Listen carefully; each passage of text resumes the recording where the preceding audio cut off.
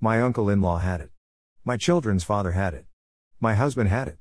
Now the question is, what is cellulitis? Web. MD at https://www.webmd.com/skin-problems-and-treatment/guide/cellulitis. Number 1 answers. Cellulitis is a common infection of the skin and the soft tissues underneath. It happens when bacteria enter a break in the skin and spread. The result is infection, which may cause swelling, redness, pain, or warmth. Alright, but what does that have to do with chronic kidney disease? By the way, only one of the men mentioned in the first paragraph has CKD.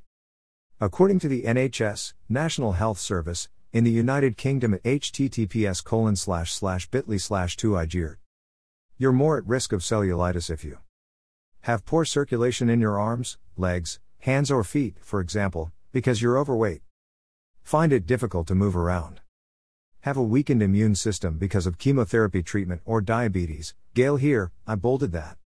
Have bedsores, pressure ulcers. Have lymphedema, which causes fluid buildup under the skin. Inject drugs.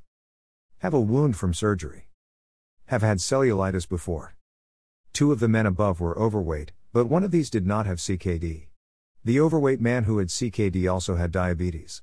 One had a wound from surgery which was the cause of his cellulitis.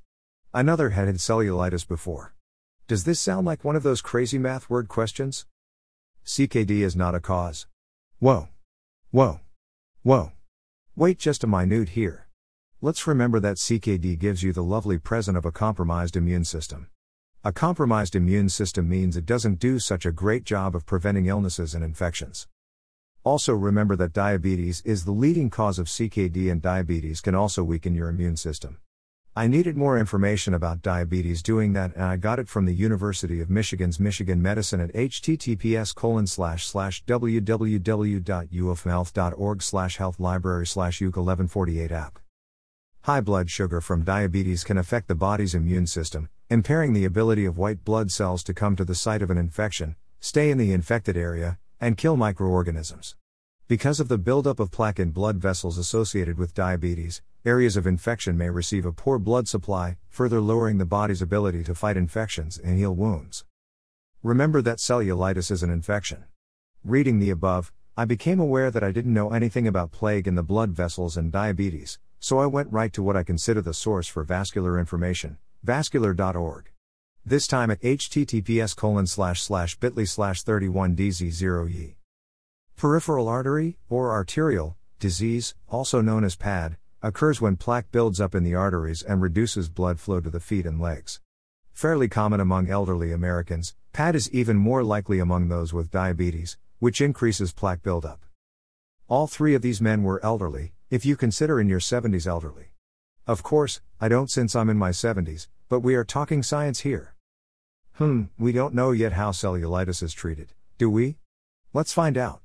I turned to my old buddy, the Mayo Clinic at https://www.mayoClinic.org/diseases-conditions/cellulitis/diagnosis-treatment/DRC 2037076. Cellulitis treatment usually includes a prescription oral antibiotic. Within 3 days of starting an antibiotic, let your doctor know whether the infection is responding to treatment.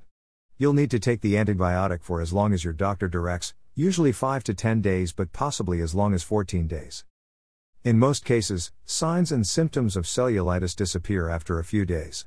You may need to be hospitalized and receive antibiotics through your veins, intravenously, if signs and symptoms don't respond to oral antibiotics.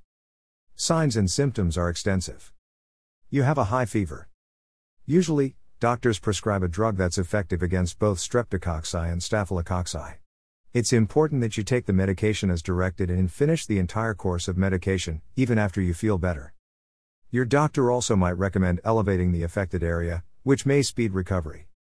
Try these steps to help ease any pain and swelling.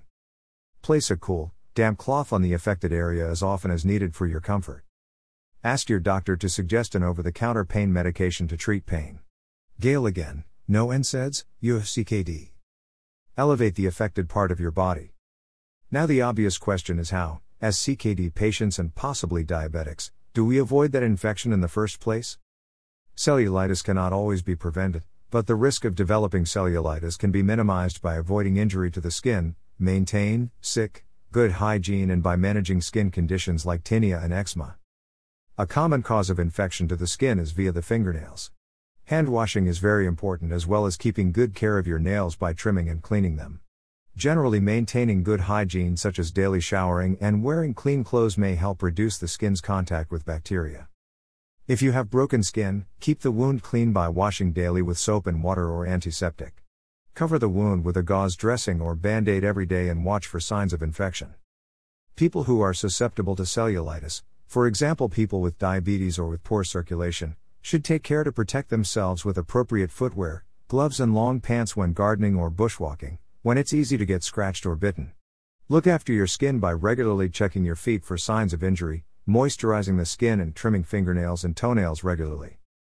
Thank you to Australia's Health Direct at https://www.healthdirect.gov.au/cellulitis prevention for these common sense reminders.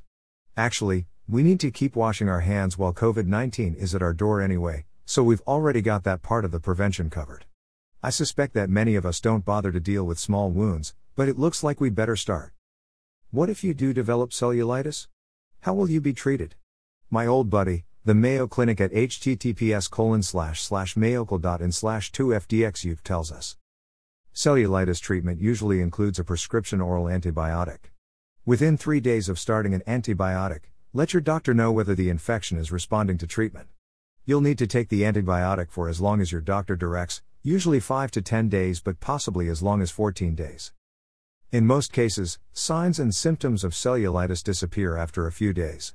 You may need to be hospitalized and receive antibiotics through your veins, intravenously, if signs and symptoms don't respond to oral antibiotics. Signs and symptoms are extensive. You have a high fever. Usually, doctors prescribe a drug that's effective against both streptococci and staphylococci. It's important that you take the medication as directed and finish the entire course of medication, even after you feel better. Your doctor also might recommend elevating the affected area, which may speed recovery. Until next week. Keep living your life safely, please.